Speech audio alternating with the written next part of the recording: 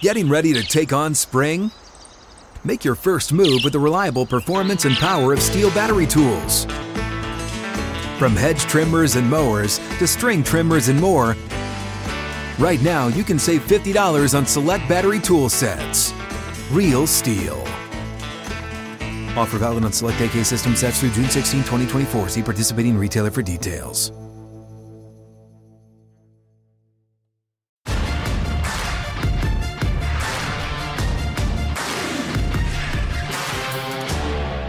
I'm so tired of the nonsense that comes out of our White House.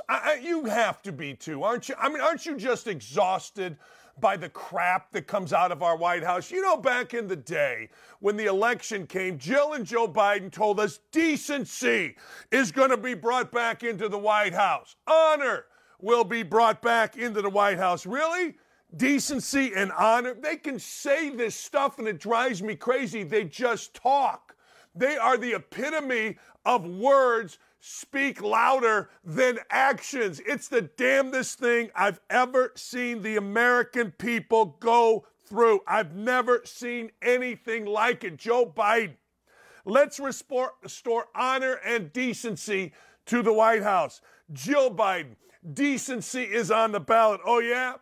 We had all kind of twerking Easter this past year, right there at the White House. Then, of course, the idiots during Pride Month came on the White House, took off their tops, danced around shirtless, half of them half naked, acting like complete idiots. That's decency in the White House. And now the latest.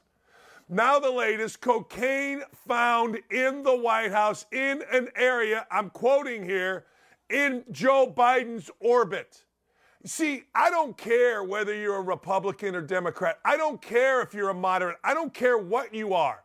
Just don't be a filthy, disgusting liar. And that's all this family is. They know what buttons to push to get people to keep them in office. They know what buttons to push to keep them in power. They use it. People fall for it. And I cannot believe the American people are this stupid. I honestly cannot believe it. Decency and honor in the White House while you have naked transvestites or transgender or all of the above dancing around. Easter, the Easter Bunny and others twerking right there in the White House. That's honor and decency. And now the latest is so ridiculous, cocaine. So cocaine is in the White House. Cocaine is in an area of the White House that has very restricted access. So now, ladies and gentlemen, it is being said that, quote, cocaine is in Joe Biden's, quote, orbit. What does that mean exactly? What exactly does that mean? I'll tell you what it means. It means Joe Biden knows who it was. I'm not saying it means Hunter Biden, it was Hunter Biden's cocaine. I mean, if you want to go circumstantial, you can certainly connect the dots and say, well, that makes kind of sense that he would be the prime suspect. I don't think that's difficult. I don't think that's something where you got to go, wow, that's such a stretch. But I got to tell you, just tell us who it was and let's move on.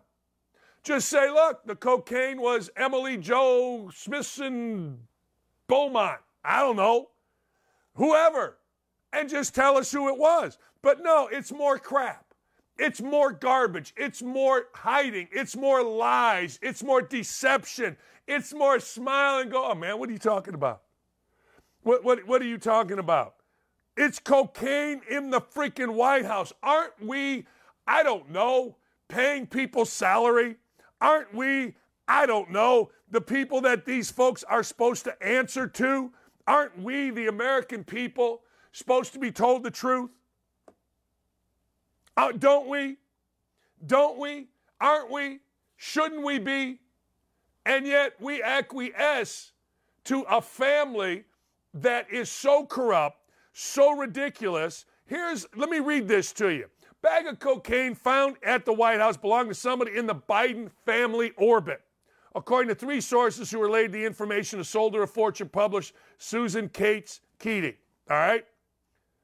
Media told me there's no way that could be possible. Of course it's possible, and I don't understand why the media is covered. If you want the name, ask Joe Biden. He knows who it is. It was someone within the family orbit, and it wasn't Hunter. Secret Service previously claimed they had no idea. Well, if it wasn't Hunter, who was it? I mean, what's the problem? And why are we so secretive? And why is a fawning press so willing and complicit? I always hear this. Silence is complicity. Really? Silence is complicit. Really? Well, the media is complicit in all of this. Gannett, where are you? Indy Star, New York Times, Washington Post, USA Today, where are you? I mean, are you that ridiculous? Are you that awful that you can't come up with anything? I mean, I want you to think about this just for a second. You wouldn't even be talking about this if they did not run on this platform. This was a big part of the Biden family platform.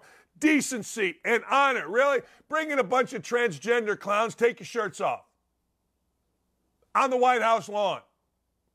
Bring in a bunch of, Easter egg people for kids and have them just twerk and doing sex. Yeah, that's honor and decency. It's disgusting. It's ridiculous. It's awful. It's beneath us. And we have been had. You've been had. I ain't been had. I know this is a crime family that acts idiotic. I know this is a family that, frankly, is out of control and lied to us every chance they got. And they continue to lie to us. They continue to shade things. And we continue to take it. And the media continues to be complicit. And that sucks. Damn.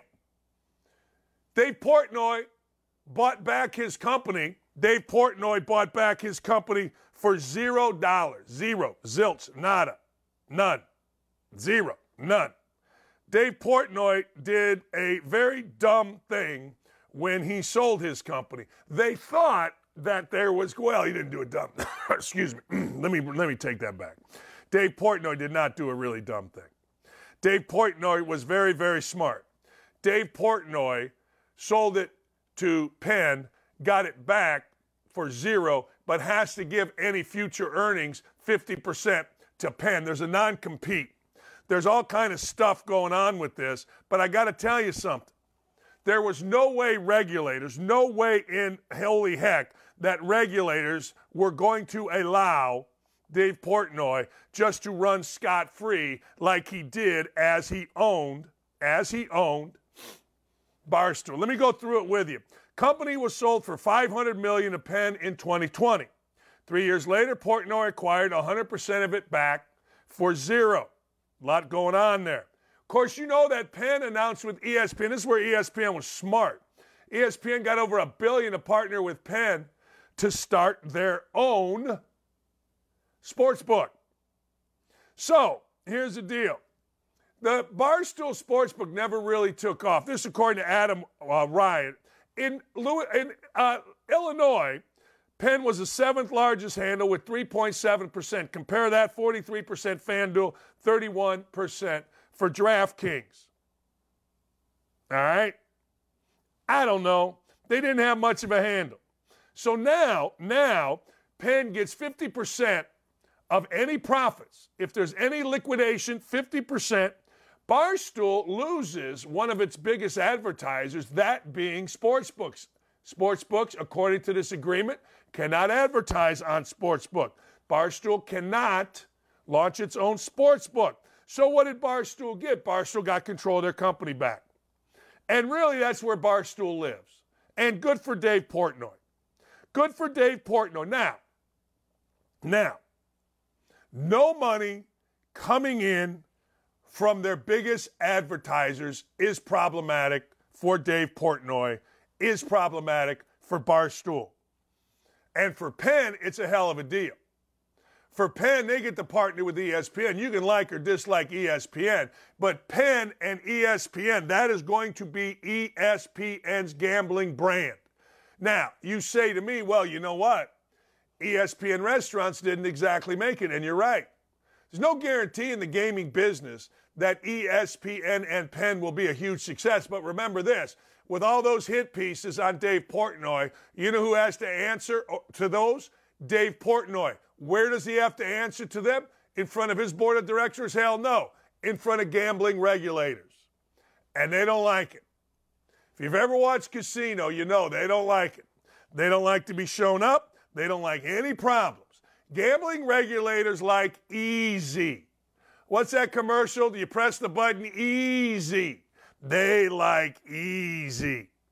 But in their home state of Illinois, which is where Big Cat and the rest, 7%, seventh largest handle, 3.7%.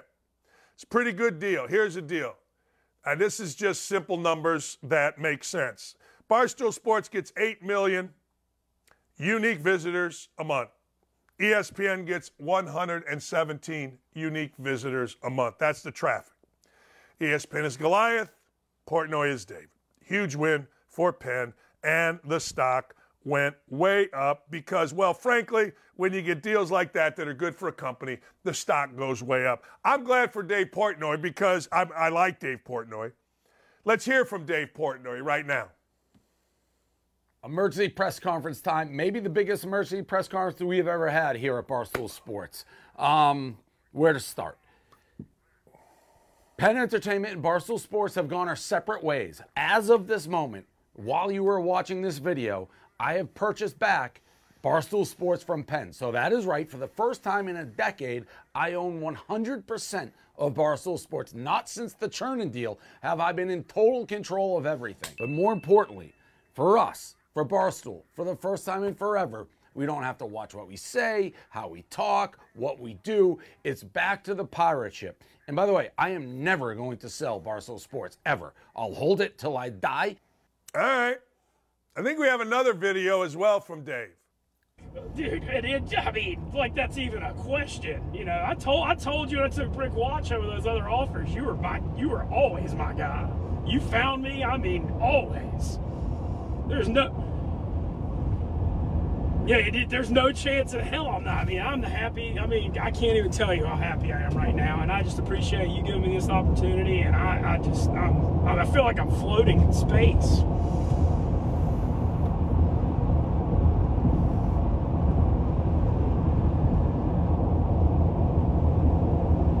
Done. All right. You love it. I love it. Oh my God, I can't believe it. What a summer. I mean, thank you so much for everything. And like I said, my dad like almost started crying when I gave him that watch. It meant so much to him. So he said he really appreciated it. We're back. Just right. I love it. You said that just when I thought I was out, they pulled me back in, like I said in the Gleason video too. I love that you said that. All right, we're back, baby. We're back. Oh my gosh. All right, let's do it. Can't wait. All right, thanks, David. All right. That's it.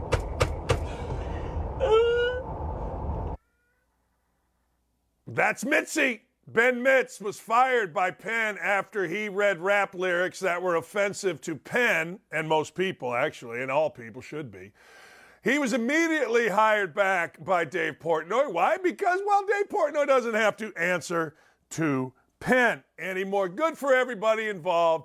Good for Dave. Good for Big Cat, friend of the show. Good for Mitzi. Good for Penn. Good for everybody. Yay, rah. Go fight, win. Barstool's back, and ESPN gets into the gaming business and maybe saves their own business. We shall see. The University of Georgia, I don't blame them. I don't blame them is how I'm going to start. I don't blame them. There was a university staffer, a recruiting staffer. She survived the January crash that killed football player Devin Willicks and Chandler LaCoy. Victoria Bowles, who goes by the name Tori, filed a lawsuit against UGA in which she partially blamed the accident on the university's athletic association. Well, Bowles has been terminated by UGA. I would too. I would too. They said they fired Bowles knowing that she is still unable to work due to her significant and permanent injuries. How'd she get those injuries? She got those injuries being out at 2 in the morning, 3 in the morning with football players and another recruiting coordinator that was drunk, speeding, driving too fast, racing, acting like idiots. And now it's somebody else's fault? Oh, okay. That's fine. They're alleging, her lawyers are, that the termination is in retaliation against her lawsuit filed against the university's athletic association. The lawsuit claims the athletic association negligently entrusted an SUV to another recruiting staffer, LaCroix, who had a history of speeding offenses, while Bowles was in the backseat of the car. That's all crap. You do things on your own. You do things knowingly. You got in the backseat of a car knowing that the person driving was drunk. See, I don't have tolerance for this. I'm supposed to, I know, but I don't. You made your decision. You made your decision to be out as a recruiting staffer late night with players, drinking in a university vehicle and then drag racing down the street. That was your decision to get in that car. Nobody else's. Nobody made you get in that car. I'm sure when you got in the car, Ms. Bowles, you had none, zero idea, nor did you care that this was a university vehicle. If I'm Georgia, I'm firing her ass too. I'm sorry this happened to you, but you know what? That was on you. I get it. You lawyer up. I get it. You find a lawyer that says it was somebody else's fault. We all get that. We all understand that. We all get that you lawyer up, and that's fine. But this lawsuit is crap.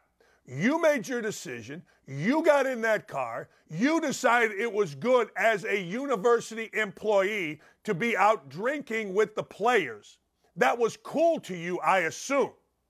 Now, a lawyer could tear my argument apart because that's what lawyers do, but I coached for a long time. I know how this stuff goes. That's why I never had young ladies on as recruiting staffers.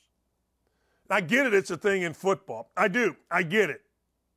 But she apparently, according to Georgia, refused to cooperate with the crash investigation. The association said their policies require all employees to comply with internal investigation and terminated Bowles on the basis she had not cooperated in 7 months. We were ultimately left with no choice but to terminate her employment. We wish Ms. Bowles well in her recovery and will offer no more comment. Good. You made that decision, young lady. You decided. You didn't care. You were doing it. It was cool to hang out with the players. Yay, rah. They won a championship. They pushed the ball past the line more times than the other team pushed the ball past the line. So I'm going to sit in the back seat while a drunk driver with a horrible record and some player in the other seat because I'm cool, I'm a player, and now you're mad about it. Nuh-uh. I'm sorry. I'd have fired her a long time ago. I might have fired her the night of the accident. But maybe I'm cold-hearted. I don't know. But I got no tolerance for that crap. I got none. Zero zip. You know, and all of a sudden it's somebody else's fault. Nuh-uh. Not in my world. But I coached for a long time. No. I'm a little hot about that. I don't like that. All right, Tim Anderson got slapped by his teammate Yasmin Grandal right before the All-Star break. Grandal was whining, and he was and apparently Tim Anderson was in the training room while Grandal was whining. It was a game before the All-Star break. Grandal was not in the lineup. Anderson heard it. Anderson got mad, slapped him. Grandal did because Anderson came at him. Tim Anderson's had a bad week. Tim Anderson has had a really bad week. So anyway, he got slapped. Yay, rah. Go fight, win. You got slapped. Again. And then you got knocked the hell out. Tim, man, wear your hat sideways, big boy. All right. Is the NFL soft? We're going to talk with Armando, but listen to this. Commanders players are sad. Why are they sad? Because Eric Bieniemy's mean. As my daughter used to say, he be mean to me. He be mean to me. Really? He be mean to me? Oh, man, don't be mean to me. Well, they're mad because, well, Eric Bieniemy is too tough on the players. So what did they do? They went to Ron Rivera. Now, remember, Ron Rivera is America's woke coach. He got all mad at Jack Del Rio last year. Oh, I don't know. For just liking something about Republicans or conservatives. Oh, my God. Oh, my God. So anyway, so Ron Rivera is throwing Eric Bieniemy under the bus because Ron Rivera told the media some players have talked to Ron Rivera about how mean Eric Bieniemy is. I have no tolerance for this. I have absolutely no tolerance for this. I have zero tolerance for this. Now, Rivera came back today and said, I put my foot in my mouth. Eric's done a great job. It's been a little bit of growth. So what? Why would you air your dirty laundry on a coach? I'll tell you why. Because all these football coaches, all these basketball coaches are so worried about the player being angry with them. So I want to be a friend with the player, to Bieniemy's credit. Look, I'm going to be their biggest and harshest critic. But also understand I'm going to be their number one fan because I support them. Seriously. Serious business. They should fire Ron Rivera. They should fire Ron Rivera because Ron Rivera isn't to be trusted as a coach. Ron Rivera is a guy that he'll throw anybody under the bus. He threw his offensive coordinator, his new offensive coordinator, who, by the way, won a hell of a lot more in the league than Ron Rivera. The players were mad because of the intensity with which Eric Bieniemy coaches. Last I looked, Washington hadn't won squat since Joe Gibbs was there. Washington hadn't done nothing. Maybe they need a kick in the pants. Maybe they need somebody to call them out. I always liked Ron Rivera, going back ever since he was with the Bears as a backup to Mike Singletary. I had a chance to interview him in person. I liked him.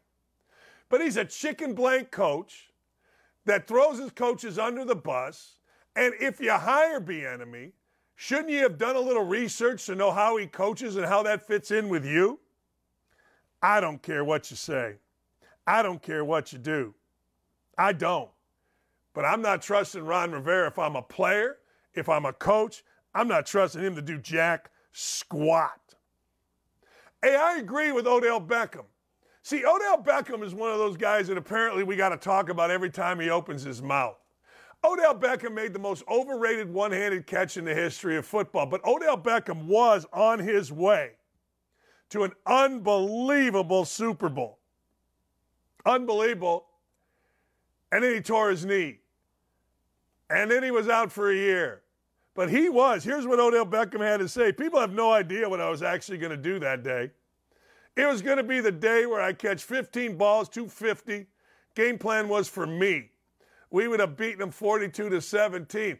He ain't wrong. He was unbelievable until he went down with a knee injury. I don't know why we got to talk about Odell Beckham. He seems like a moron to me. But that's all right. I guess that's why. Let's talk about this. Let's talk about a couple things that are interesting.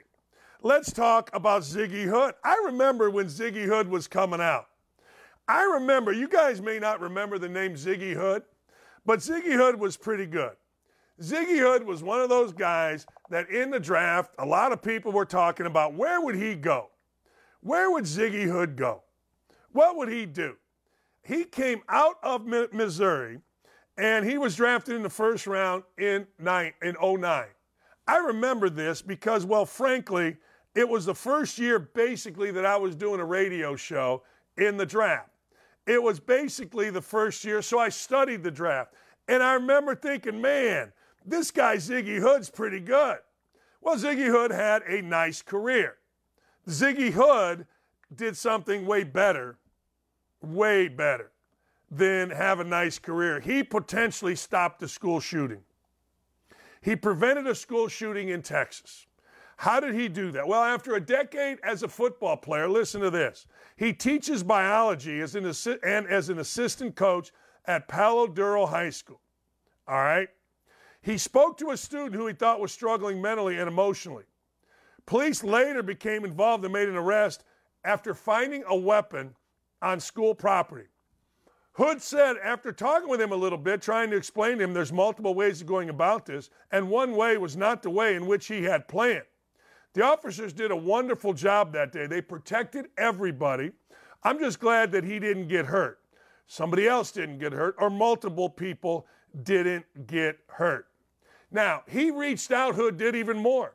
He reached out through the media and said, if you're feeling alone, if you're feeling overwhelmed, talk to somebody. If it's not a teacher, if it's not a counselor, if it's not a principal, go to a coach or somebody. You don't want to make a permanent decision based on a temporary motion.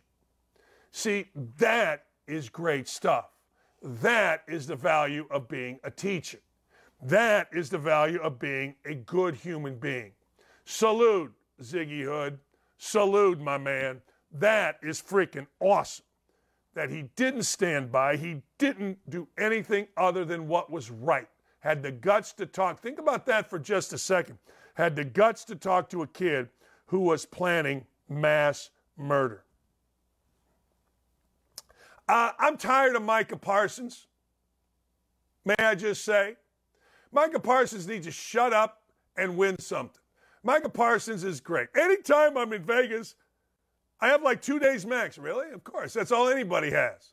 See, this is where NFL players are out of their mind. Listen to this. Anytime you hit another city like Miami, they're just taxing you the whole time. The restaurants are expensive. The outings are expensive. What are the outings? Vegas, if you're looking for pool vibes, street vibe shopping, they have the best shopping, tax-free gambling with all your friends. Well, that's good, Micah. Where do all these NFL players have all this time? They have all this time to get on social media. I heard always that camp was a grind, yo. I heard I'm sticking to the grind, yo. Whatever happened to that? I got Zaire Franklin and Colts whining about people getting on Jonathan Taylor, which I'll talk about coming up here after we have Paula Scanlan. But honest to God, all these guys have all this time. Really? You're just understanding that really 2 days in Vegas is enough, Micah? Wow, that's deep. And he'll have 1 billion people around him going, yeah, man, you know, it's deep. Oh, really? Oh, okay. Like I watched that quarterback series yesterday. And Mahomes got into it with Max Crosby. I watched the first one.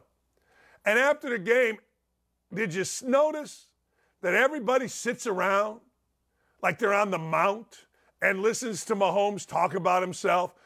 Yeah, and all the guys were like, yeah, man, you did, yeah. There are no women around because women don't want to hear that crap. Women are like, yeah, the guys are talking about themselves again and idolizing Patrick. We'll go over here, we'll hang out.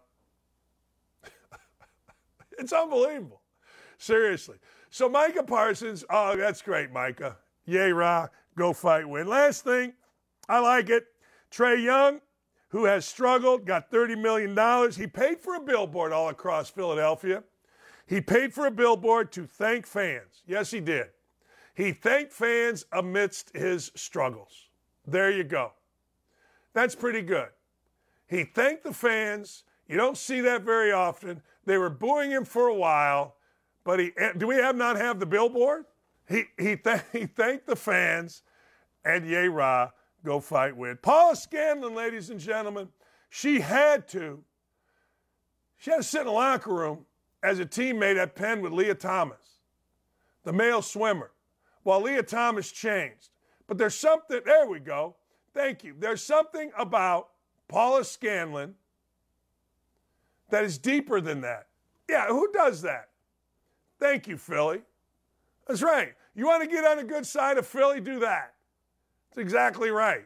You want to get on the bad side? Keep making errors. Because the bad side of Philly can come quick. The good side, all you got to do is pay the little fat guy's attention. Hey, man, you suck. Thank you, Philly. Oh, you're great. We love you. You paid attention to me.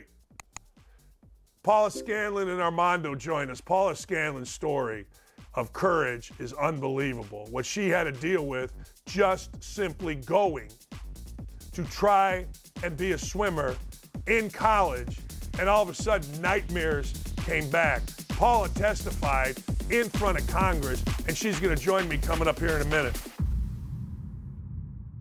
Man, I'm fired up. Sack the hell up and don't go anywhere. Don't at me. We'll be right back after this.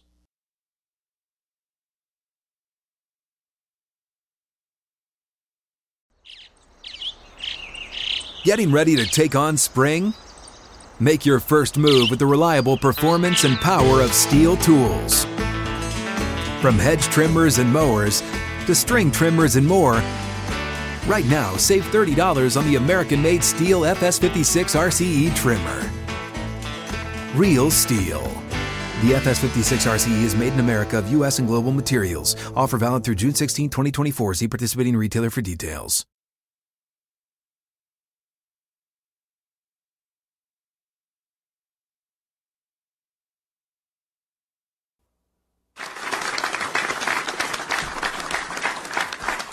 The Save Women's Sports Act is now law in the state of Texas.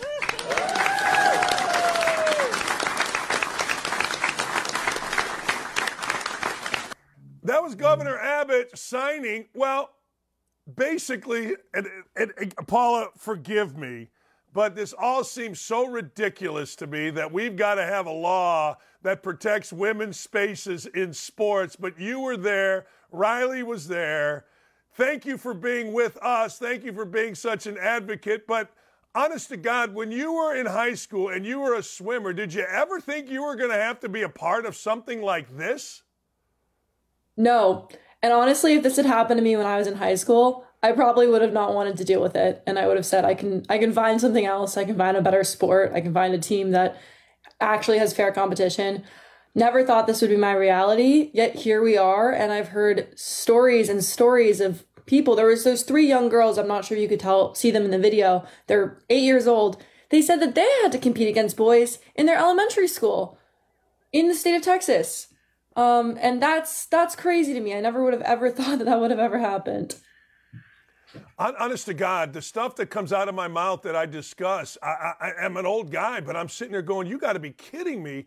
All right, let's go through it. You've been very brave talking about your story of being assaulted in a locker room when you were 16 years old, and swimming saved your life. And then those memories came back when all of a sudden, here's Leah Thomas, your teammate, in a locker room. Yeah, and that's something a lot of people never really knew about. That's something that wasn't going to be clear if I didn't speak out about it. And I mean, I've received a lot of hate. There have been a lot of people saying that I'm lying about it, suggesting that they personally have gone through experiences and they would be comfortable changing with Leah Thomas. Everyone has their own opinion on it. But I spoke out about this because people need to see how the reality that this is infringing on women's rights. There are real women that have gone through experiences and have feelings about this, and we can't be ignored. And I felt ignored my entire time in college. Everyone I would talk to about this would ignore and invalidate my experience, and I decided it was time to stop that. What was your coach's reaction? Like, I coached for a long time. If my play, was everybody just so scared to be called transphobic? Is that the deal? Yeah, my coaches told me that if they didn't stay on the team or they refused to coach over Leah or anything, any type of concern whatsoever, the university was going to find somebody that would allow it to happen. It looked bad for the universities. They have, the ACLU sues everybody that is against trans people. So the university could face a lawsuit. They could have the entire athletic department be fired over this. So unfortunately, everyone everywhere has to fall down to this trans ideology. And it's disturbing. And it doesn't matter what opinion you have about it. It doesn't matter if you know that it's wrong, you have no choice. And that's what I dealt with for a year. And even the year after college, when I wasn't speaking about this, I was still afraid. When you finally decided, or not finally, when you decided to speak out publicly, what spurred that? Because it feels like for a while when you were in college, man, if you even mentioned disagreeing with it, you were going to get fired, everything you just mentioned. So let's fast forward. When did you say, okay, enough is enough, I've got to speak out? Yeah, so after my season happened, I assumed that my experience on my team was an individual thing. That, okay, yes, we had a transgender swimmer on my team, but no other sport is going to be affected by this. There's not going to be little girls in their high schools and their middle schools that are going to see this. And in the year between when I graduated from college in 2022 and when I came public in June of this past year, I saw this explode. There were people in high school. There were other college programs that are having this. There were elementary school students that were affected by this. And I knew that I had a voice And I knew that I had a story, and the experiences of what happened to us in the University of Pennsylvania swim team, I can talk about it for hours. There's so many details that people don't know about. And I knew that if the world knew the truth, people would change their mind and stand up against this. And so it was really when I saw all of these young girls and I thought about the people I could protect, right? If I speak about this now and I do what we did in Texas and I pass legislation, there's going to be young girls that would have been affected by this that aren't going to be now. And they'll never know about what I dealt with, which is what I want. I don't want them to go through what I did. When you first, I want to take you back for a minute. When you first were told or saw for yourself that Lia Thomas was going to be on the women's team, because Thomas was on the men's team, so I assume you knew him. What was your reaction? What were your teammates' reaction? We were told in the fall of 2019, believe it or not. So a lot of people had mixed reactions. It was just a lot of shock. People one-on-one would say, I don't think it's quite fair, but I'm not sure what the rules are. Other people said, this is great, we must be accepting. It's mostly shock. Mostly no one knew how to react. And I certainly didn't know how to react. For me, I personally went down the rabbit hole of, I said, okay, what is the NCAA policy that is allowing this? Because I want to know. And I read about that. I talked to friends that were bio majors at school about what was wrong with the policy. I talked to my brother who majored in chemistry in college and is a very strong science student. I called him on the phone for hours. And I tried to get in contact with people that would know what to do, and nobody really knew how to react. I had friends that told me that it wasn't real. They said, oh, that won't happen. The NCAA will step in. The university will step in. Your coach will step in. Every single person assumed that somebody somewhere would do the right thing, and it didn't happen. And then 2021, fall of 2021, sure enough, Lia was on the team, and it was a non-negotiable. We weren't allowed to protest it in any way. What you knew Thomas, right? You knew him from the swim team. What was your impression of him coming over and doing this? Was it, I don't know, now we've seen Thomas joins Antifa, or at least promotes Antifa. What was your relationship like prior? What had you thought of Thomas prior to this? So on the men's team as Will was very quiet, didn't really talk to many people, very focused swimmer. I will always worked hard in the pool. Most people did. But not somebody I would have expected to be part of something so public and so scandalous. But it was very interesting because Will was very quiet, at least to the women's team. But once upon Lia's birth, right when Will decided to become Lia, and that name wasn't announced until I think probably 2020, and just became very public, very open, would talk to people about what they're doing in their personal life, would talk about just everything and their training, and just became a much more vocal person and a much more social person, and just a bit larger part of the center of conversation on the team, whether it be actually the unfairness part or just anything that Thomas was up to.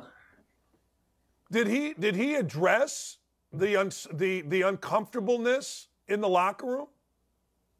No, and that's something that's very interesting, is we never had a conversation about that ever.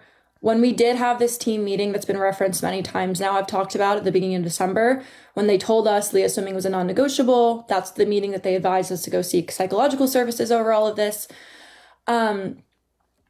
Lia was not there. They actually told Lia to not come to the meeting. They didn't want Lia part of any of these conversations because, it didn't matter. But also, to be fair to Lia, the rules were the rules. Other people allowed this to happen. It wasn't necessarily Lia's fault for being on the team.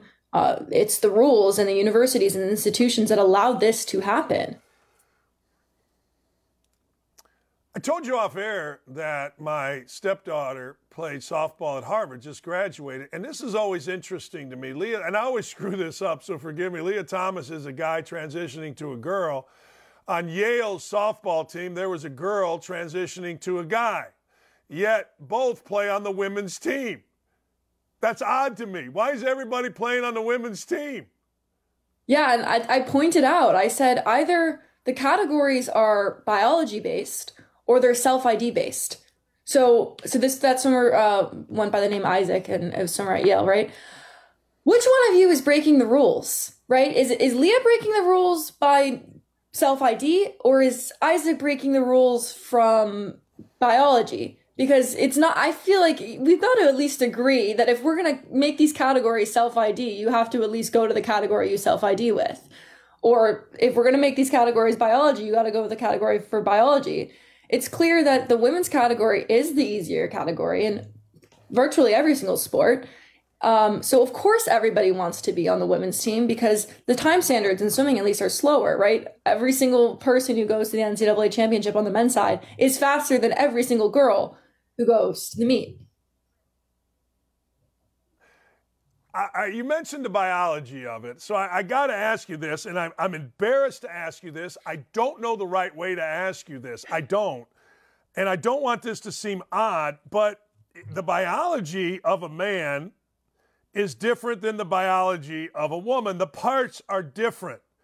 So people have asked me to ask you, and Leah Thomas, I assume, had the parts of a man changing in front of you all, right? I mean, I think people like me or maybe others are kind of ignorant to this is a man with male parts changing in the women's locker room. That's the biology of this, correct?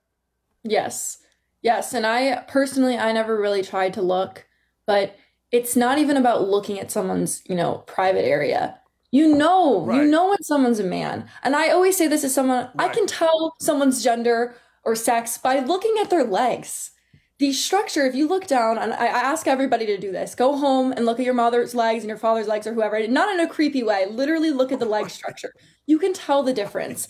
And that's what I did one of the days on our training trip. We were all on the bus together and I was sitting in the very back row and I couldn't see any of my teammates' faces, but I looked down the row and I looked at everybody's legs and I said, men's team member, women's team member, men's team member, women's team member. So easy to tell. And, I'm looking at Leah Thomas's leg and I go, men's leg, but on the women's team. It's so easy to tell. Yeah. I think people get confused by that. I think that they think that somebody, I guess, quote, transitioning all of a sudden doesn't have the male. I mean, you know what I mean? And it's not that way, right? It's absolutely not that way. No, and they say that your genitals don't define your gender anymore. So they're suggesting actually, so if I decide tomorrow that I want to be a man, I don't have to go through any surgery. I can start becoming a man and I can still give birth. I can go have a baby and I look like a man and everyone thinks that it's so beautiful. So you've done nothing to change anything about your physical body, but you can still identify however you want. It's very confusing, especially kids are exposed to this. It's so confusing for children. Myself as an adult, I understand a little bit more about why this is happening and what's going on. But kids, I saw kids exposed to this, and that to me that's where this gets really scary. All right, I want to go back to the bill, the Sports Act bill, the Women's Sports Act bill that Governor Abbott and you and Riley were. You guys, you know what? We're supposed to be the most tolerant. The left is supposed to be the most tolerant. The pride community is supposed to be the most tolerant. They didn't seem very tolerant when you guys were going to sign that bill.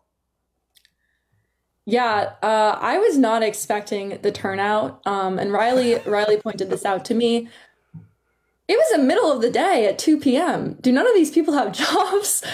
And so that's something Riley pointed out, and I thought that was quite funny. But so my entire family is from Texas, so I had my aunt and uncle, my mom's brother and his wife, were coming to pick me up from this event, and because all the exits had been blocked by this crowd, they couldn't get in to get me. So my aunt and uncle are waiting outside in this 105-degree weather, trying to reach me so that I could go home, because I was staying the night at their house. And my uncle got to walk around with this crowd. He took pictures of the protesters. They were bragging about their signs to him. He even noted that some of them had signs that had nothing to do with sports. I'm not sure if some of these people even knew why they were there. And so that was pretty funny that my uncle had all these stories about the different various people he took photos of and he met. But I was fine. I didn't personally get attacked because I didn't exit through the mob, but some of these people in that video that you can see that did exit through the mob, they got water bottles dumped on them. A woman from Independent Women's Forum that I work with, she was actually spit on in the eye, and she did press charges, and the person was arrested. So it was definitely not civil. I'm fine if they want to protest, if you want to say whatever you want to say about, you're entitled to your own opinions. I'm always a strong believer of that, but to spit on people, to pour water bottles on people, that young girl you can see in that video right there, those young girls were being screamed curse words at when they exited, which I thought was very unacceptable. And my uncle actually witnessed that firsthand. You know, I'm going to, this is how sick I am. I want to be one of those, I want to be where I become so much on the right side that evil people protest me. You know what I mean? That sounds. All right, what does the bill do? What does the bill that Governor Abbott signed? What does that do? Yeah, so SB 15 is the name of the bill. It just ensured that public universities in the state of Texas, so colleges now, you have to compete on the team of your sex assigned at birth. So previously they had passed one for high school and middle school aged athletes, but it didn't expand into colleges. And Governor Abbott took the step of saying, you know what, the NCAA can get mad and these various organizations can try to sue, but we as Texas universities will not allow biological men to compete on women's sports teams. And that was a huge thing. And obviously Leah Thomas is actually from Texas originally. I have, again, all of my mom's side of the family is in Texas. So I have deep ties to the state. And it's a huge state. And it's a really big deal for Texas to do something like this because it's such a large state. And it'll also give other states the ammunition to also make the same decisions. And it'll help encourage them to also pass the same types of laws. Have you always been this brave? Honestly, no. I mean, it's hard. It's really hard. And there are days when I, sit in my room and I think, should I have just stayed at my engineering job and been a nobody and been screamed at by all of my superiors? Because I do receive a lot of hate. There are people who do personal attacks. It is challenging, but it's not about me. And if I get attacked every single day, and if every single comment I ever received is negative, which is not true, it's about the younger girls that we need to fight for. This is not about myself. It's not about Riley. And it really is important to do something so good for other people. I think that's something that it makes it worth it. That I know I can help other people, and that's why I do this. I hope you understand that we've been all over this topic for a long time, and I hope you understand that the vast majority of people are totally on your side. I mean, the vocal minority, the vocal very small minority can kiss your backside because, frankly, the common sense is simply on the side of 99% of people out there. I hope you understand that.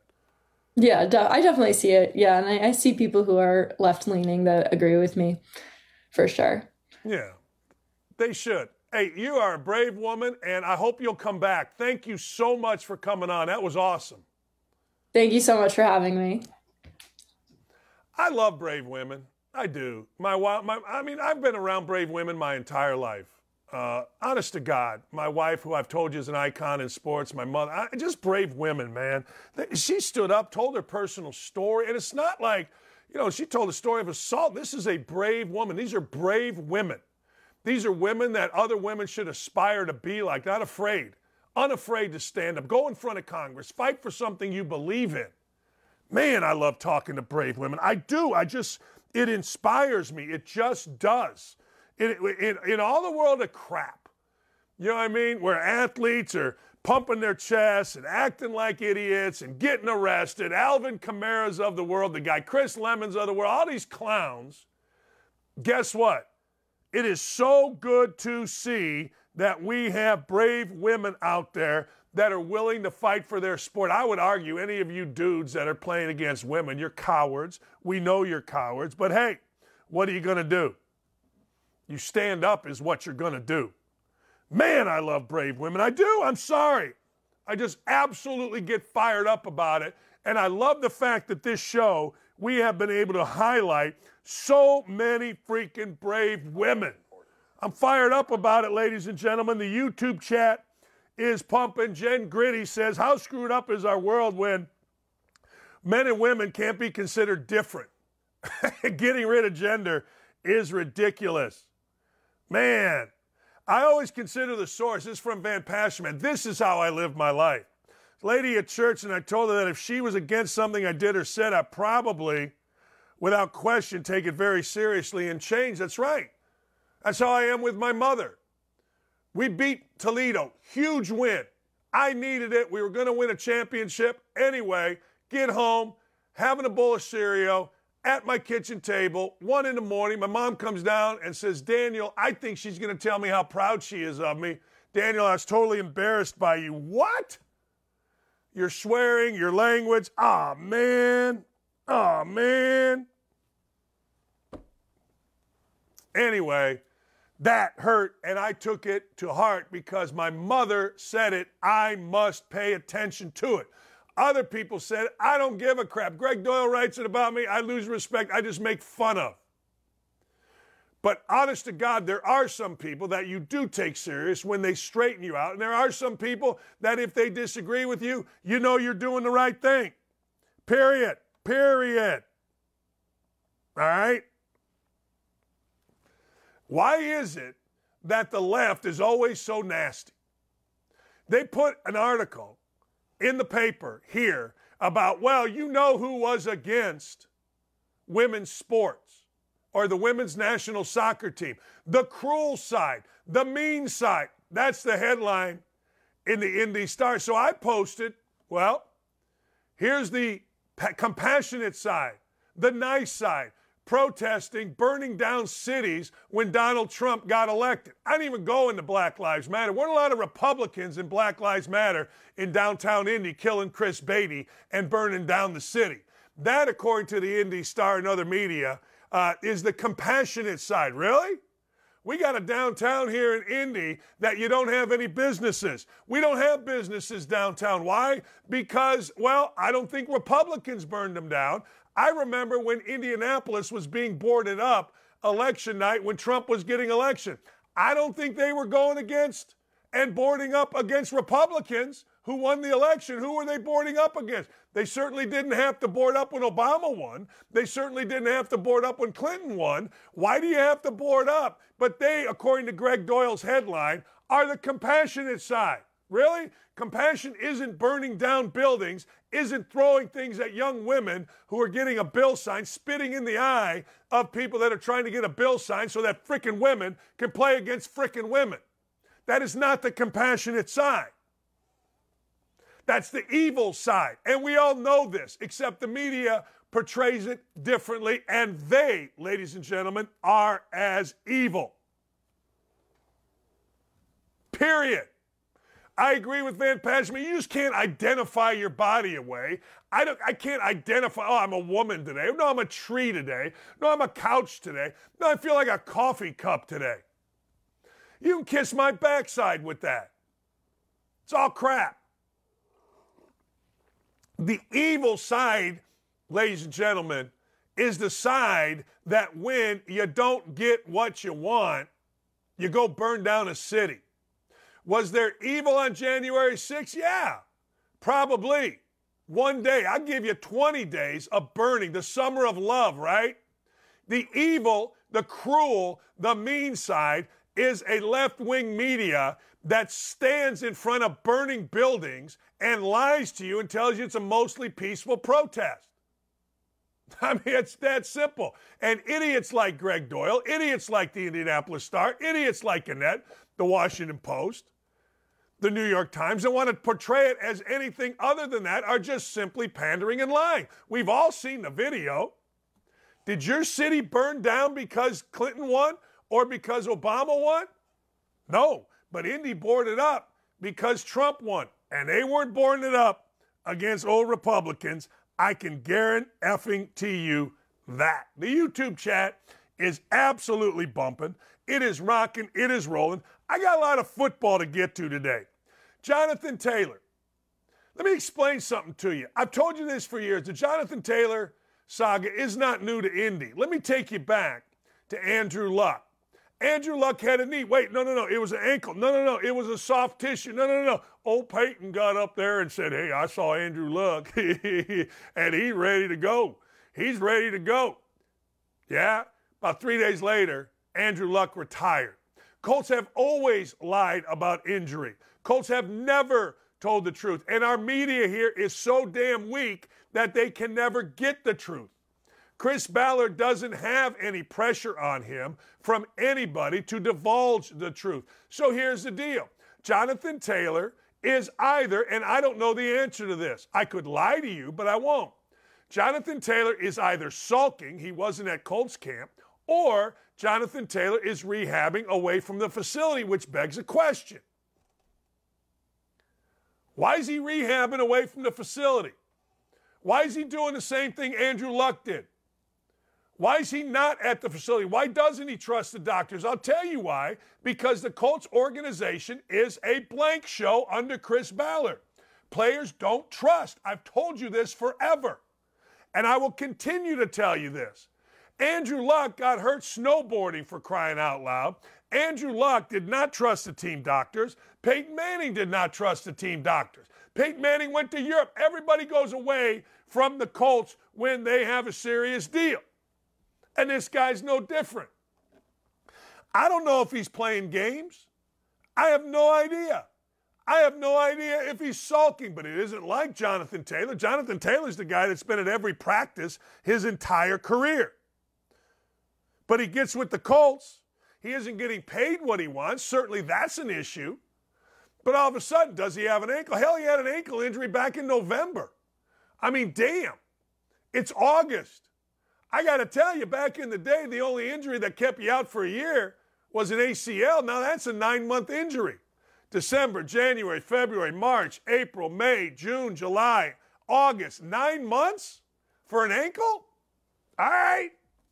If that's what you want to believe, I'm telling you, freaking Colts are nuts. I'll get in with Armando.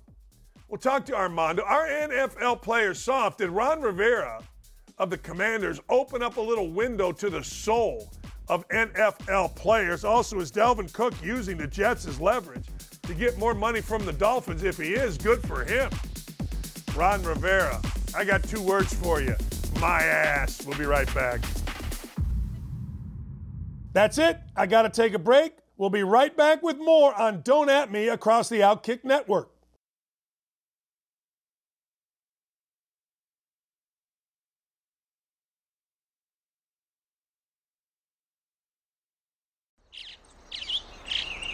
Getting ready to take on spring? Make your first move with the reliable performance and power of Steel tools. From hedge trimmers and mowers to string trimmers and more, right now you can save $20 on the Steel MS-162 or MS-170 chainsaw. Real Steel. Offer valid through June 30th, 2024. See participating retailer for details.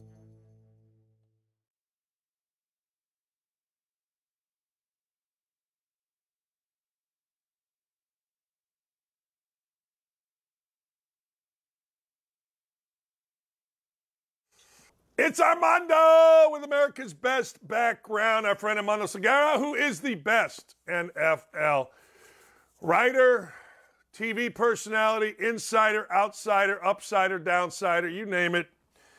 He is it. Hey, Armando, I got to get right into this. Ron Rivera, I don't know what the hell he was doing. Now, I know he came back and apologized and all that, but he did what he did, throwing his coaches under the bus. His players are whining. What's going on here? Seems like more of the same, even though Daniel Snyder ain't there.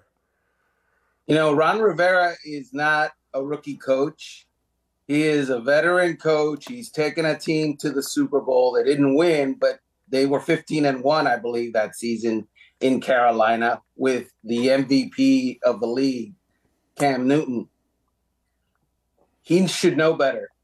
And so what he did yesterday was tell reporters in an unforced error that, several players from his offense have come to him to complain about the tactics and approach that offensive coordinator Eric Bieniemy has been using on them. And so, error number one. Error number two coming up, Dan, and that would be when he explains how Bieniemy is who he is. He's not going to change. Rivera, looks at players differently and adjusts. His defensive coordinator, Jack Del Rio, treats players differently and adjusts because he's been a head coach. Rivera is the head coach. But Eric doesn't do that because he needs, he doesn't have that experience as a head coach. Error number two. So the bottom line is why? Just why, Ron Rivera? What are you gaining out of doing this? Look, as a media person, it's great when coaches and players pull back the curtains and tell you their flaws and their foibles. But this felt a little icky to me. This felt, it just felt weird. And I talked to people across the league. Some of the comments that I got was quote unquote brutal from one person that he did this. Somebody else called it a sinking ship in Washington, and it's only August 9th, so they haven't even played a game in anger yet. So I don't know, weird. It's very weird, and you mentioned should know better. It seems like, honest to God, it just seems like Daniel Snyder's gone and the same thing goes. Players whining about tough coaching. Is this isolated, or has the NFL really across the board, coaches from, the assistant coaches to the head coach and everything in between, has everybody had to change here? Look, players complaining, I'm not going to say whining, about coaching is not new, and it's not this generation, okay? I remember 20, 25 years ago, players telling coaches, hey, man, this practice is too long, or you need to dial back on that rookie. He's kind of, the weakling. Stop picking on him. Or stuff like that, or this doesn't work, or that doesn't work. So that's been happening. But when a player or players complain about the coach yelling at them or being too mean, I mean, come on. Come on, man. Look, Dan, you coached, not football, but you coached basketball. Could you have imagined what you would have done if your players came to you and said, your assistant is too mean. He's raising his voice. They actually, when I was first there, when a first-year head coach, you try to be tougher. So I came to practice and they all boycotted. They said I was too tough. So they didn't come to practice. They didn't show. So they wanted to have a meeting at 6 o'clock. So I showed up at the meeting and I handed them all transfer papers. I said, hey, I'm too tough. Here you go. Get out. Go. Those same guys won a championship 2 years later, first time in 30 years at Bowling Green, and I'd take a bullet for any of them. Sometimes you got to go through some stuff. You know what I mean? Sometimes you got to go through some stuff to get to where you want to get to. And not everything is easy. And nobody should know that better than football players. And here's the question for you. Did you, after that meeting, go to the next press conference and say to the reporters, no. Yeah, last night we had a meeting and our players are complaining and they're weak. And I'm too mean. I have to learn. Did you do that? No. In fact, the next day we had a game and we won, and we were a bad team my first year. So you're exactly right, and that's the bigger problem. Like, what do coaches always say, Armando? What happens in the locker room stays in the locker room. And when the coach violates that, that's why I said earlier, and I'm curious your opinion on this, I said earlier, if I'm a player or I'm a coach, I'm not sure I trust Ron Rivera. That's a great point. Throughout the NFL, and I would say throughout sports, it is clearly defined. There are clearly defined lines. Sometimes those lines get crossed because relationships are strong. I know because I've engaged in some of those relationships between media and the professional athletes or the coaches. But there are clearly defined lines that you do not cross, not because you don't or they don't like the media, but because they want to protect the integrity of the relationship within the locker room. They want to protect the team and ultimately help the team. What Ron Rivera did yesterday, let's put everything that happens during a season in one of two categories. Did it help the team or did it not help the team and thereby perhaps hurt the team? So yesterday, which category, what basket are we putting that in? Help or didn't help and possibly hurt? Simple as that. Well, if you can make something good out of it, I know he tried to today by saying that he put his foot in his mouth, then maybe you can make an argument it might down the road, but I don't buy it. I don't buy that it helps in any way, shape, or form in the world that we live in the modern world of coaching. I don't believe it gains trust. I don't believe it helps fortify your team by going to the media about private conversations, particularly ones that make the player or the coach look bad. The player looks bad because we're talking about him being too sensitive. The coach looks bad because you're talking about Eric Bieniemy not adjusting. So, no, when you make both parties or one party look bad, that is not good no matter how you spin it for the team and the operation. The thing I'm a little peeved about is it really overshadows the picking of Sam Howell as their starting quarterback. With all due respect to Sam Howell, who was good in college and all of that, if Ron Rivera is banking on Sam Howell to win a lot of games for him so that he could keep his job, Ron Rivera, who's never had a winning season with the Washington Commanders, good luck with that, Ron. And this doesn't help. Dalvin Cook, is he using leverage here? Is he shopping his services with the Jets because ultimately he wants to go to the Miami Dolphins? Well, he would like to go to the Miami Dolphins. There's no doubt about that. He's from Miami, and he grew up a Dolphins fan. So, and he lives in Miami in the offseason. So, yeah, ball one, ball two, ball three. Throw me another wiffle ball, and I'll take my walk to first base.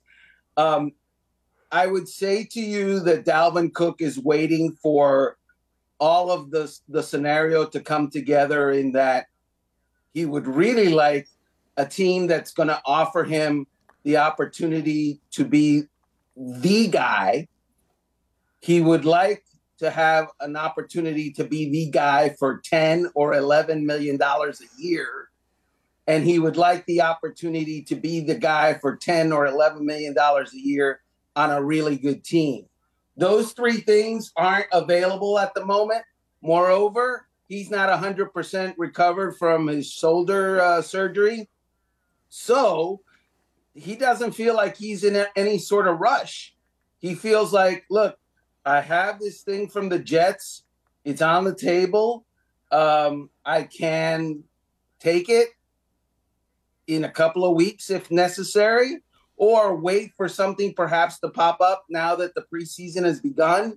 Injuries happen. Training camp, injuries happen. We see it every day.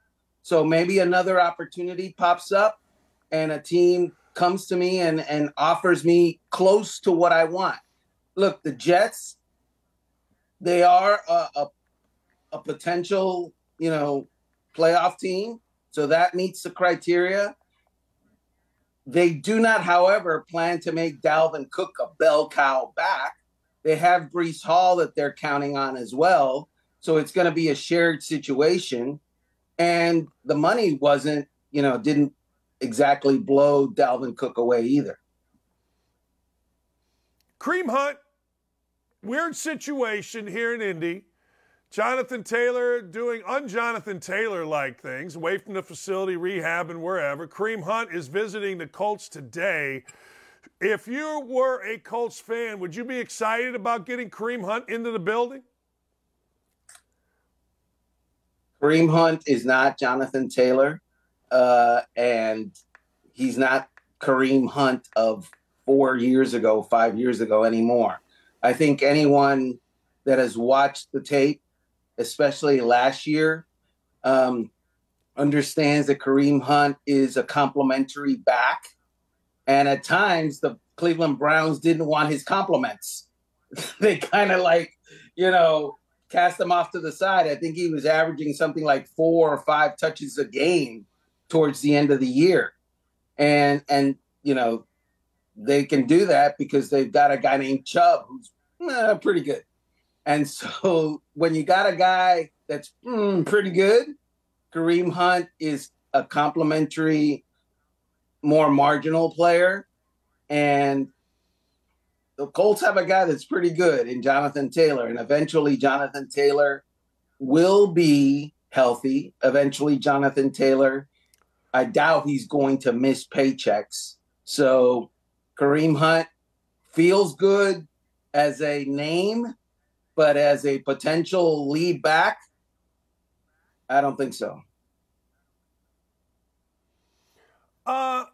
We're excited, I guess. I don't know. What do you think is going on with Jonathan Taylor? I agree with you. Jonathan Taylor is going to play football for the Colts this year.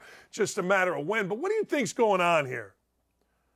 I think the problem is typically when you have negotiations that are less than amorous, it doesn't get personal. But I think that this one feels personal to the Jonathan Taylor camp. You've had the agent for Jonathan Taylor go on social media publicly and call out ownership, and in kind of an unvarnished way. Typically, that doesn't happen. You had, Jonathan Taylor thinking that the Colts are leaking stuff to the media that he doesn't feel is true. And if it is true, he doesn't appreciate his business being out there. So you have this, what should be a professional negotiation and talks. They've become something much darker than that. And I think that that's the reason that it's a little ugly right now. Yeah, but the bottom line is, tell me if I'm right or tell me if I'm wrong, the Colts have all the leverage here, right? He's under contract, period. It's as simple as that. And so they not only have leverage, they could end up not paying him. So, and they're not going to do that. They're not going to do that to Jonathan Taylor. But that is the hammer that they have. That is the poison arrow they have in their quiver. And so quiver, what a great word. Anyway, great word. The point being, yes, they do have all the leverage. Jonathan Taylor is asking for something. The Colts can tell him something. There's a difference. That's exactly right. That's the best way to put it. You can ask. Hell, I can ask for a full head of hair, but heredity's saying you don't have it, pal. They're telling me you don't have it, and I'm asking. That's exactly right. I wish I had that. If I had that, it would be fantastic. But hey, look. Hey, last thing. Have you watched? Will you watch? And if you have watched, what do you think of the Johnny Manziel documentary? I haven't watched it. Dude, I'm so over Johnny Manziel. Look, I don't know of anyone who has made more money being a schlub. He had that great season and that great moment against Alabama. that great game against Alabama back in the day, and it's been downhill ever since. And when he's basically unapologetically saying how he never prepared, he never watched film, he didn't, do I really care about someone who doesn't care? That's how I feel about it. I really don't care about people who don't care. I'm so with you on that. He's bragging about not watching film, and my response is, well, your ass was out of league in 10 minutes, and now you get to live with that. Thank you, Armando. Great stuff, my friend. All right, Dan. Always a pleasure. Yes, sir. Johnny Manziel documentary, all the guy. Well, it's great. I watched it, and I didn't watch it. I watched a little trailer for it. In fact, I think we have it. I think we have the audio from a trailer where it's like, oh, all right, Johnny Manziel, so you're bragging about the fact that you don't, well, you didn't watch film. They gave you an iPad, so basically on the iPad, you can track how much you use the iPad. Well, guess what? 0. I think we have it. If we have it, go ahead and play it.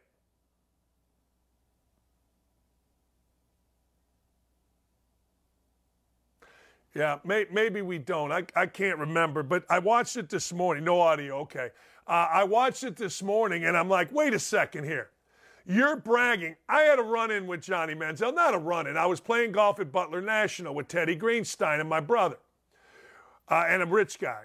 We were in the locker room after, and there's a dude in there that looked like Johnny Manziel. So Greenstein, being a reporter, said, hey, you Johnny Manziel? And then it was on.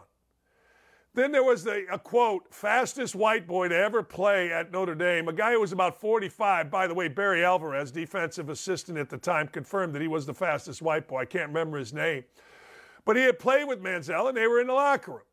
And it was on. Manziel's now going to start talking. He had thrown all of his clubs, except for, I believe, a 3-wood putter 8-iron, into the lake. And I think it was number 17 or 16. You can look at Butler National and tell. But Manziel was telling the story to us about how he threw all of his clubs into the lake, and he was going on and on. He was such a narcissist, but I couldn't decide whether I liked him or whether I thought he was a jackass, which means I probably liked him. But I'm not a starstruck guy. I can get tired of the, quote, celebrity guy very, very quickly. Well, I got tired of Manziel very quickly.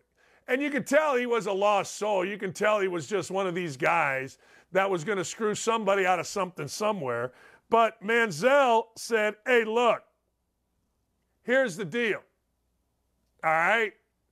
I didn't watch any tape. 0, he says in the documentary. And we're all supposed to go, man, that's great. Well, it is great if you become Larry Bird or you become Patrick Mahomes and you're just so good and so wild, but you became a complete flop. You became a complete D-bag. You became something that is totally inconsequential except the glory days of a year in college and I'm sure in high school. So good for you. Yay, rock. Go fight, win, Johnny Manziel. But I got no stomach for it. I'm kind of with Armando. I like watching that quarterbacks piece. I watched the first episode because it shows greatness. It shows Patrick Mahomes. It shows a guy struggling in Marcus Mariota, and it shows a guy middling in Kirk Cousins. It shows you them. But they're all hard workers. They're all guys that took their craft seriously. They weren't all frontmen like Johnny Manziel is. I'm with you, Armando. I've had enough of Johnny Manziel. Breaking news from James Comer, the head of the Senate Oversight Committee, over $20 million in payments from foreign sources to the Biden family and associates from Russia, Kyrgyzstan, Ukraine during Joe Biden's vice presidency. James Comer's House Oversight Committee followed the frickin' money. That's right. Followed the money. Now, somebody said this from the New York Times. You'll see this. It's not true, but this is what somebody, a guy named R. Wooster, put on Twitter. Why diverse corruption is actually good for healthy democracy despite wild claims from far-right extremists. Remember, according to the columnist for Indy Star Sports columnist who told you all to take the jab, Biden's just a nice old man. He's just a nice old man. So it'll be interesting to see how this gets spun. Of course, we understand the media will not cover this, but this is treason. This is absolutely treason. And nothing will be done because, frankly, nothing ever gets done. Period. When it comes to Joe Biden and La Familia. We know this. We've seen this. Boom. It's just the way it is. All right. Couple of other things. Man, let's go to what, oh wait, let's go. Let's go to What the Hell Wednesday. You know it. You love it. You want it. You need it. You gots to have it. What the Hell Wednesday, ladies and gentlemen. Bring it. Let's go. What's number one? I love What the Hell Wednesday.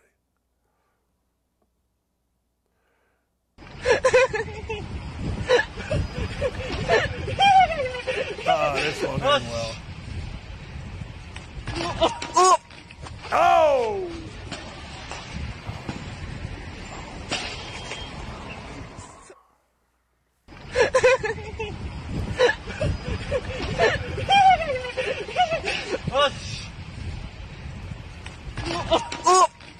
Oh! Oh! Oh, oh, oh.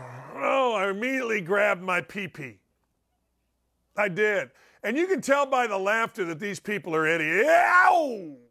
Oh, I think every guy takes his hand and goes, oh, man, oh. Oh.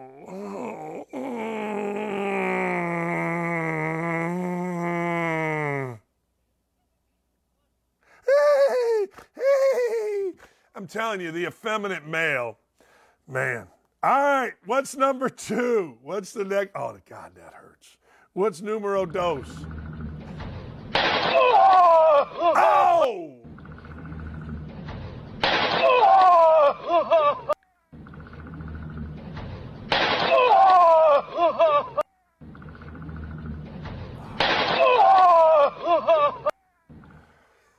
That's off the scoreboard onto the, looks like left field, left center field wall. Thank God it has that plastic yellow stuff over the top of it. But again, things that make you go, things that make you go, things that make you go, things that make you go, Oh my God. What is it about dudes that puts them in situations where they want to get their packy ripped apart? I respect the packy. You know how the American Cancer Society, I think it is, says respect the tatas? Well, I think the American male should respect the packy. Don't put yourself in a position where the packy is going to get damaged. We need to save the packy. Save the packy. Let's go next. 300-pound weight living on that diving board, just so you know. Oh! 300-pound weight living on that diving board, just so you know. Oh. I'm not going to lie to you. That was always, when I was a kid, my worst nightmare. Like people would do, I forget what these things were called, when you threw your head back and you did a reverse dive or an inward dive.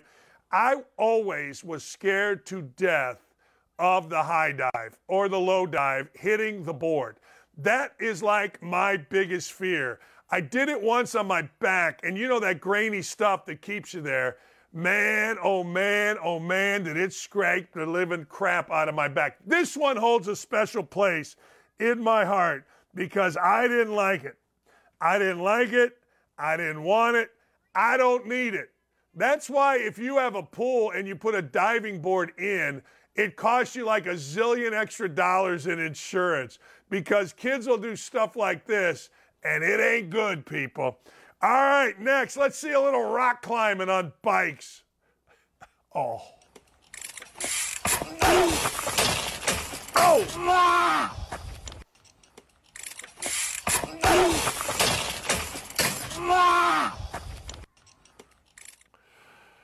You know, I love the vocals. I don't like the vocals. I love the vocals, man. The yelling. The first guy, no, I don't like that. You can get hurt. These dudes are serious, and at least somebody is coming to save them. Holy cow. Wah! Wah! Next!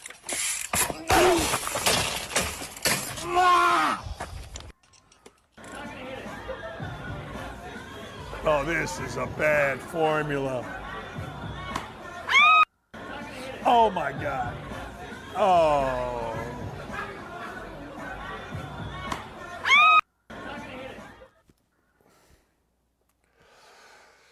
Oh, look. Why would you do that? Like, why do you stand in front of a golf ball? All right, the girl's got to swing. She knows how to swing a golf club, obviously. This is not like this is some amateur. You can tell by her hands and her setup. Yes, look at her hands and her setup, not her green dress. So stop it, perverts. Look at the way she's set up to play golf, Sean Black. And next thing you know, she is hitting the guy. Where's she get him exactly? Looks like he's got a ball's left leg. Oh, my God. Don't do this. I'm in love. I'll let her do anything she wants. She's a great golfer. No. Buy her a drink, sit back, get some appetizers, play a little top golf, and have a nice day. There's no reason for you to be laying down with your tea on your package and a girl with a golf club swinging it off your package. Well, there's one reason if she says that, later on if you do this, But anyway, that's the only reason. That's it. Next! Lugn upp tankar. We're always climbing. Mannen. Lugn upp tankar. Oh. Mannen. Lugn. How you doing? Like, oh my God. Like, what are we doing? Like, you scream at these. You just kind of go, man, walk it off. Walk it off. Let's go. Walk it off. It looked like his head fell off for just a second here. Like, boom. See? Didn't that look like his head fell off? Run that again. Watch this. Boom! See that black thing that came off? I'm sure it was a hat, but for a split second, it looked like to me this dude's head fell off. Holy Mascoli! Don't lose your head. Don't lose your head. Doing a stunt. It ain't worth it. All right, ladies and gentlemen, there it is. All the best from a What in the Sam Hell Wednesday. Hey, when we come back, I got a lot more to get to, including what does losing Jonathan Taylor mean for the Colts? What does that mean? Let's say he doesn't play. We'll investigate when we come back. We'll be right back. Got to take a short break here. We are rolling with Don't At Me, and you don't want to miss it. Stay tuned.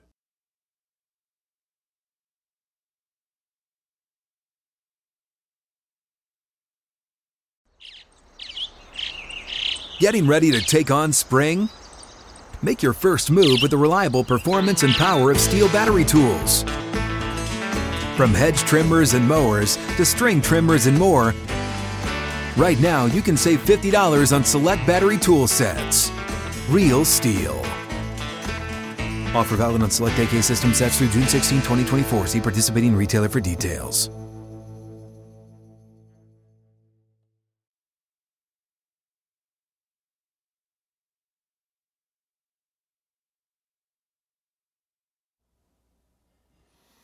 Welcome back. Yesterday, a guy that I admire, Colin Cowherd, made a mistake and people lost their mind. I mean, they lost their mind. Oh, my God, he said Dwayne Haskins is a quarterback that couldn't win the Super Bowl. All right, he made a mistake. Look, here's the deal. It's very simple. When you talk on the air every day, you're going to make a mistake. The only people that don't make mistakes, well, they're the media. Like Greg Doyle is talking currently about the character of Kareem Hunt and Chris Lamons on Twitter. If I told you the stuff that I know about Greg Doyle's the last person that should ever be talking about anybody's character. Ever. Ever. Ever. But media is perfect. Everybody else isn't. So the fact of the matter is, he made a mistake. Okay. But people must lose their mind. Yes, Dwayne Haskins is a quarterback that can't win the Super Bowl, but not because he's not a good quarterback, not because he's on a bad team, because he died about 16 months ago. Okay. Cowherd made a mistake.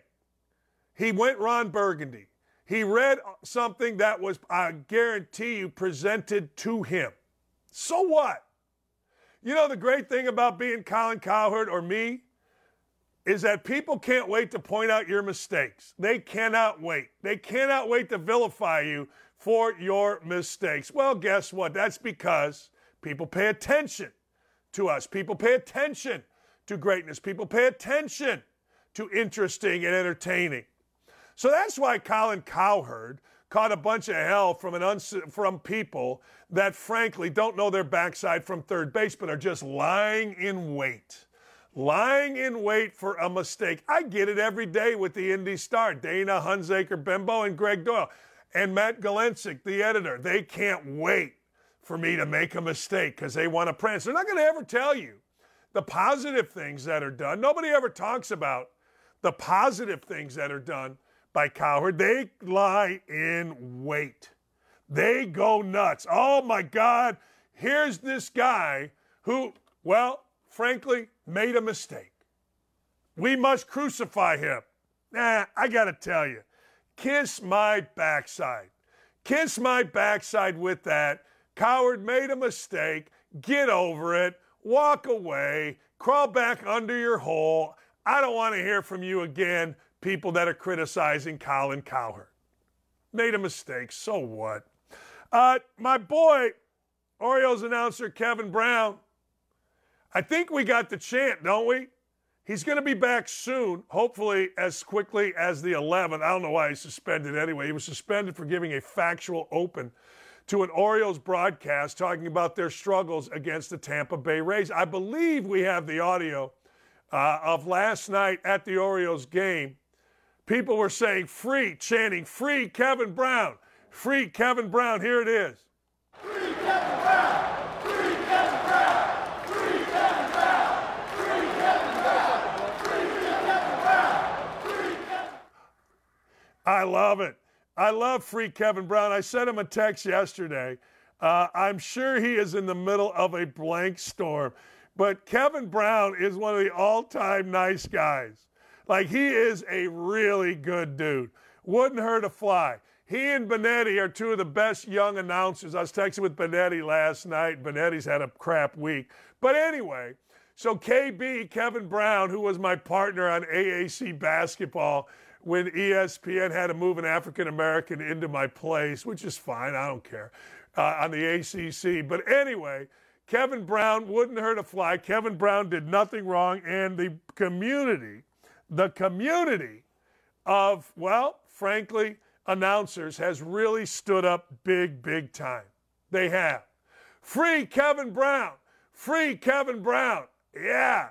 Apparently, he'll be returning soon after I'm sure Kevin Brown, learns his lesson about don't ever say anything negative about the Baltimore Orioles. It's only to be positive. It wasn't even that negative what he did. Didn't do anything racial, didn't do a slur, didn't do anything. Didn't read rap lyrics, which apparently is horrible. Horrible to read rap lyrics in this day and age. But Kevin Brown, there you go. He'll be back soon. I talked about Jonathan Taylor. And I talked about the Colts. You got to understand something about the Colts. You got to understand that the media perception of the Colts is different than the actual everyday goings on with the Colts. The Colts had one of the worst coaches in football. Carolina will figure this out in Frank Reich. There was no accountability. to the point where the guy Shane Steichen, whatever the hell his name is being credited for actually guys working in camp, for guys hustling in camp. The Colts went so far as to cancel OTAs because their, quote, OGs, DeForest Buckner and others, didn't want to practice. So they gave in. DeForest Buckner famously on Hard Knocks, when asked by his line coach, Baker, if he was going to play and had a chance to really lead in the offensive lineman room, very arrogantly ate his dinner and said, well, if my body lets me. Forrest Buckner, my ass. Forrest Buckner and the entire Colts organization, my ass. However, they got a chance now because Shane Steichen is apparently giving accountability. Andrew Luck quit because of Pagano and Ballard. Phillip Rivers did not come back for another $27 million because of Ballard and Reich. No accountability. Stephon Gilmore, former Defensive Player of the Year in the NFL, came over last year. He wanted out immediately, had a terrible year. Media told you he had a good year. He had a terrible year. He got traded for a not first, second, third, or fourth round pick, got traded for a fifth round pick because he was so bad last year. And now Jonathan Taylor, the only real weapon that they have, wants out rehabbing away, ladies and gentlemen, yes, away from the facility. That's what happens in the Colts world. And this guy, if you remember, is a guy that, well, it's been well documented, never missed a high school practice, never missed a college practice, gets to the Colts, and now his career is in jeopardy because he hired an idiot for an agent, but the agent didn't make the decision. Taylor made the decision. He's basically there, but not there. So yesterday, he wasn't even there. Taylor being there, but not there. Now Taylor not there. This all rings familiar. This is Andrew Luck. Andrew Luck had a knee. Wait, no. Had an ankle. Wait, no. Had a soft tissue. No, wait, no. What did he really have? Hell, I don't know. He had something. No, he didn't. Yes, he did. Well, wait a second. Doesn't matter. Why? He retired. Do I expect Jonathan Taylor to retire? No. Andrew Luck got a $24 million retirement gift from Jimmy Irsay. Jimmy Irsay told me it was the right thing to do. Jimmy Irsay is doing the right thing here by not paying over market value for Jonathan Taylor. I wouldn't be surprised if the Colts didn't sign Taylor to a contract of maybe $12 million a year. The going rate is 10. Taylor's played on a rookie deal, couple mil. Not much money in the NFL for the production. I wouldn't be surprised if this gets resolved with Taylor signing a couple-year deal, maybe at 12, 13, 14 million. I wouldn't be surprised. It makes sense to me. I give you common sense answers to real problems, and when they come true, people go, well, how did you know? And I say, well, it's common sense. The only area we don't use common sense is in the prosecution of a Biden or the potential prosecution of a Biden, and, of course, dudes playing sports against women. That's where we don't use common sense. Everything else, we use common sense. But I got to tell you, if I'm Jonathan Taylor, it's a dangerous game. It's a very, very, very, very dangerous game. It is. It's your career. You only got X number of years to make the kind of money you're going to make. And with all due respect to the University of Wisconsin and the great degree program of the University of Wisconsin, you ain't making $10 million anywhere, anytime without football. You're just not. Period. It's funny. Joe to the Sea says Gilmore having a terrible year is an interesting take. I've said it all along. I said it during the year. I said Stephon Gilmore was horrible. He made one play. He had a chance to make another play, and Terry McLaurin beat his ass on the goal line against the Redskins in a terrible loss because Carson Wentz came in and got the win. It is fascinating to me, and that's not the only play. I watched Gilmore and I watched Matt Ryan because the media told me how good they are. Remember, Matt Ryan, I didn't even add him to this list, called his time with a blank show. The Colts are a blank show. But you know what? Apparently, it's our blank show because people still defend him. If you're defending the Colts, I don't know what to tell you. I don't know what to tell you. All right. A couple of other things. Today, ladies and gentlemen, or yesterday, can I tell you a story? Yesterday, I'm playing golf with the drunkest man I ever played golf with. I show up, and this dude's like 60. He's like 60 years old, and he's been drinking all day. It's over here at Old Oakland Country Club. He's a member. It's a men's league. It's 9 holes. I play. The guy is so hammered, it's raining, he can't put a ball on a tee. And I'm not being I'm just like, hey, whatever. We go in for a little bit, no biggie. We come back out. He is so hammered that his partner is apologizing to me. I try to make a little conversation. And then all of a sudden, on the third to last hole, he picks up his ball. He goes, I don't like you. And he looks at me. I go, I'm a likable guy. I start making fun of it. Don't worry about it. Then, on the tee box of the last hole, par 3, he hits the ball 5 feet. I go, man, that's a great shot. He takes the tee and he flicks it at me. So I take a tee and I flick it at him. He happens to turn and hits him right in the glasses. This is my life. Hit him right in the glasses. I could tell he tried to bow up for a second, and I just went, and he comes out, he goes, oh, I'm just effing with you. I'm just effing with you. I swear to God, I'm just effing with you. Blah, blah, blah, blah, blah. I'm just effing with you. That's my life. So I get a letter today, a note today from his partner apologizing for the guy's behavior. Seriously, I don't know if you saw, I don't think I sent it to my boys. I'll try to send it for the end of the show.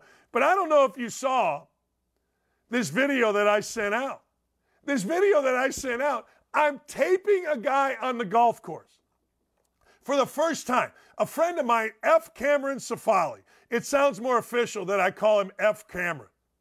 So my buddy, I'm sending this to you, Nick, so we can play this. A buddy of mine, Cam Safali, and I are playing in a little tournament over at a golf course. And he goes, hey, see that guy in front of us? I said, yeah. He goes, is my backswing as short as that guy's backswing? I go, I don't know. I'll tape him. And then I'll tape yours and we can look. It's the third hole of a member guest. I had eaten breakfast, I'm not going to say the guy's name, with the guy. He was not drinking. He was not drinking. No drinks. We're just having a conversation. It was his third hole. It was our second hole. All right? No biggie. So I'm going to tape this guy. And then I'm going to tape my buddy Cam. Hey, Dylan and Nick, you should have it now, hopefully. I tape the guy. He falls down. He swings and gets his feet tied up. Boom! I can't stop laughing. And it made me think, how many times have you been on a golf tee box waiting for the group ahead of you? It was a slow run, this member guest. And never seen anybody fall. How many times have you been on a tee box and seen somebody fall, having a swing on the tee box? I've seen people, in lakes. I've seen them in sand traps, uphill, kind of stumble. I'm not sure I've seen anybody fall. But the dude fell. Then I started thinking, what are the odds? It's the only time that I ever filmed anybody on a tee box. Like, I understand we're all supposed to live our lives.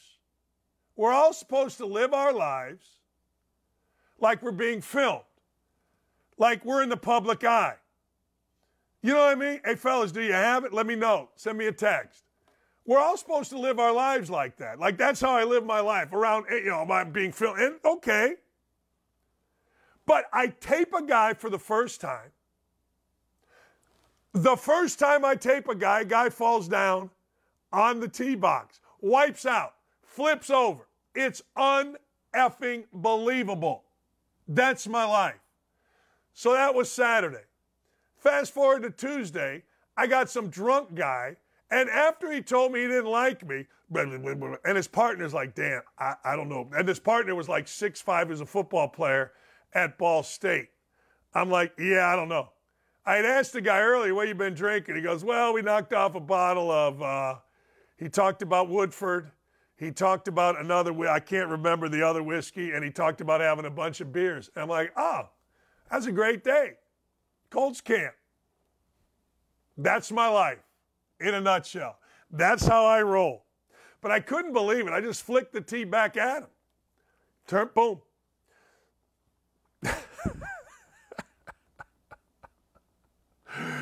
Oh, man. Welcome to the world of Double D.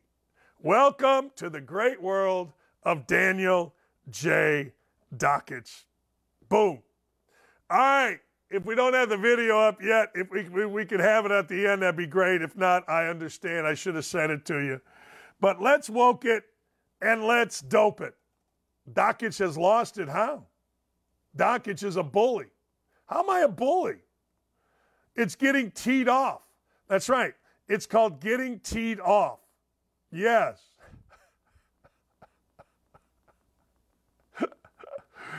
Oh, man. Hey, Dockich, pickleball, Lee Road. I like Lee Road. I go to Lee Road. All right. Let's go to Wokadope. Let's do it. Come home, Joe. They asked me yesterday to give a list of who the 5 best presidents of not of my lifetime were. And I went with George Washington. I did. I figured, look, this dude had to be the president of a whole new country. He had to figure out a whole new nation. He had to cross the Delaware with wooden teeth. The dude had to live with wooden teeth. Now, I don't know about you, but I got to tell you, wooden teeth, crossing the Delaware, starting a new nation, Joe Biden ain't that guy. Joe Biden is not that dude. Nothing. And if Joe Biden were that dude, we would have a nation that everything in all of those boats would be owned by Bidens. That's what our nation would be. It would be a Biden-centric place. That's it. The USS Disgraced. Come home, Joe. Come home on the USS Disgraced. I promised the guy that I wouldn't say his name, by the way. I promised him, so, I'm not going to say his name, so don't at me. How am I a bully?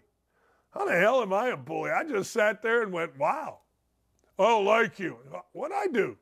Anyway, give me another one. Oh, man. Look at my man here. Look at my man Mitch McConnell. He froze up. What happened to his chin? Now, he's 81 years old. He shouldn't be in Congress. But if you're going to be, and you're going to be a mouth, and we're all going to have to pay attention to you, then guess what? We're going to make fun of you. Yeah, I'm sorry. And if you don't like it, I totally understand it. But that's what we're going to do. We're going to make fun of you. We have to make fun of you. There's nothing else we can do but make fun of you. Seriously. Mitch, your plate's no longer spaghetti and meatballs. It's just cheese. Mitch, wake up. What? Huh? Oh, what? Did you hear that? Dianne Feinstein just fell in the hospital, 90-some years old. Remember the other day, one aide just said, yeah, press yay, nay, whatever. What are we doing? Megan Rapinoe gets a new job with Galactic Empire training stormtroopers to shoot. Megan Rapinoe. She's the gift that keeps on giving. She is. She's the gift. She's not going to stop either. She'll end up being a sympathetic figure in a Nike commercial. She'll end up being a sympathetic figure on an ESPN commercial. No, she will. She will do that. She absolutely will. I guarantee you there will be, I know they're playing how she is a patriot. Yeah, okay. All right. Yeah, okay. Yeah, all right. Yeah, sure she is. Yeah, pull this, it plays Jingle Bells. But you're going to see it. Nike will come out with a new ad about how brave she has been handling her defeat. How brave that she and her teammates are what toughness they showed, how she overcame. You'll see it. It'll come. They're trying to sell us on Kaepernick still being able to play 6 years after the fact when 6 years ago he wasn't good enough. They're doing that. They're trying that. They will continue to try that. You know that's what they will do. And the fact of the matter is this. It's all crap because we saw the kick. You can say whatever you want. Like, had they lost and she not been horrible, you could and she could rest on her laurels, but not anymore. We all saw the kick. I was on the Laura Ingraham show. Laura Ingraham Angle, I think it's called. It was terrific. She said it was a kick like a fifth grade boy. I said she played like, I don't know, maybe a pretty good women's soccer player, but I lied. I was trying to be nice. She was god awful. So no matter what commercials they share, no matter what they say, no matter what they do, doesn't matter. We all saw in the biggest moment of her career, she take a massive dump when it mattered most. There is no coming back from that. There is none of that, ever. Nothing. Zero. Zip. Nada. None of it. The news of the day, ladies and gentlemen, the news of the day is apparently the ongoing investigation from the oversight reveals the Bidens took over $20 million from oligarchs in Russia, Kazakhstan, and Ukraine while Joe Biden was the vice president. Get rich from foreign money, evade taxes, persecute political opponents. That, according to Kevin McCarthy, is the Biden way. It is. And it will astound you to know that the New York Times is not covering it. It will astound you to know that the Washington Post is not covering it. It will astound you to know that USA Today and Gannett are not covering it. Will they? Doubtful. Doubtful. I'm going to watch the Manziel documentary because, well, frankly, I don't have much to do. I got a big golf match this afternoon with some friends of mine. But other than that, I don't have much to do. Free Kevin Brown. Free Kevin Brown is a way of life. If you got a good bet this afternoon, Cashman, let me know. All right. Thanks to everybody for joining us. Make sure you do the polite thing. Make sure you like us. Hey, by the way, I want everybody to know we got a great team here. Nick and Dylan and Ryan. Have a great afternoon, everybody.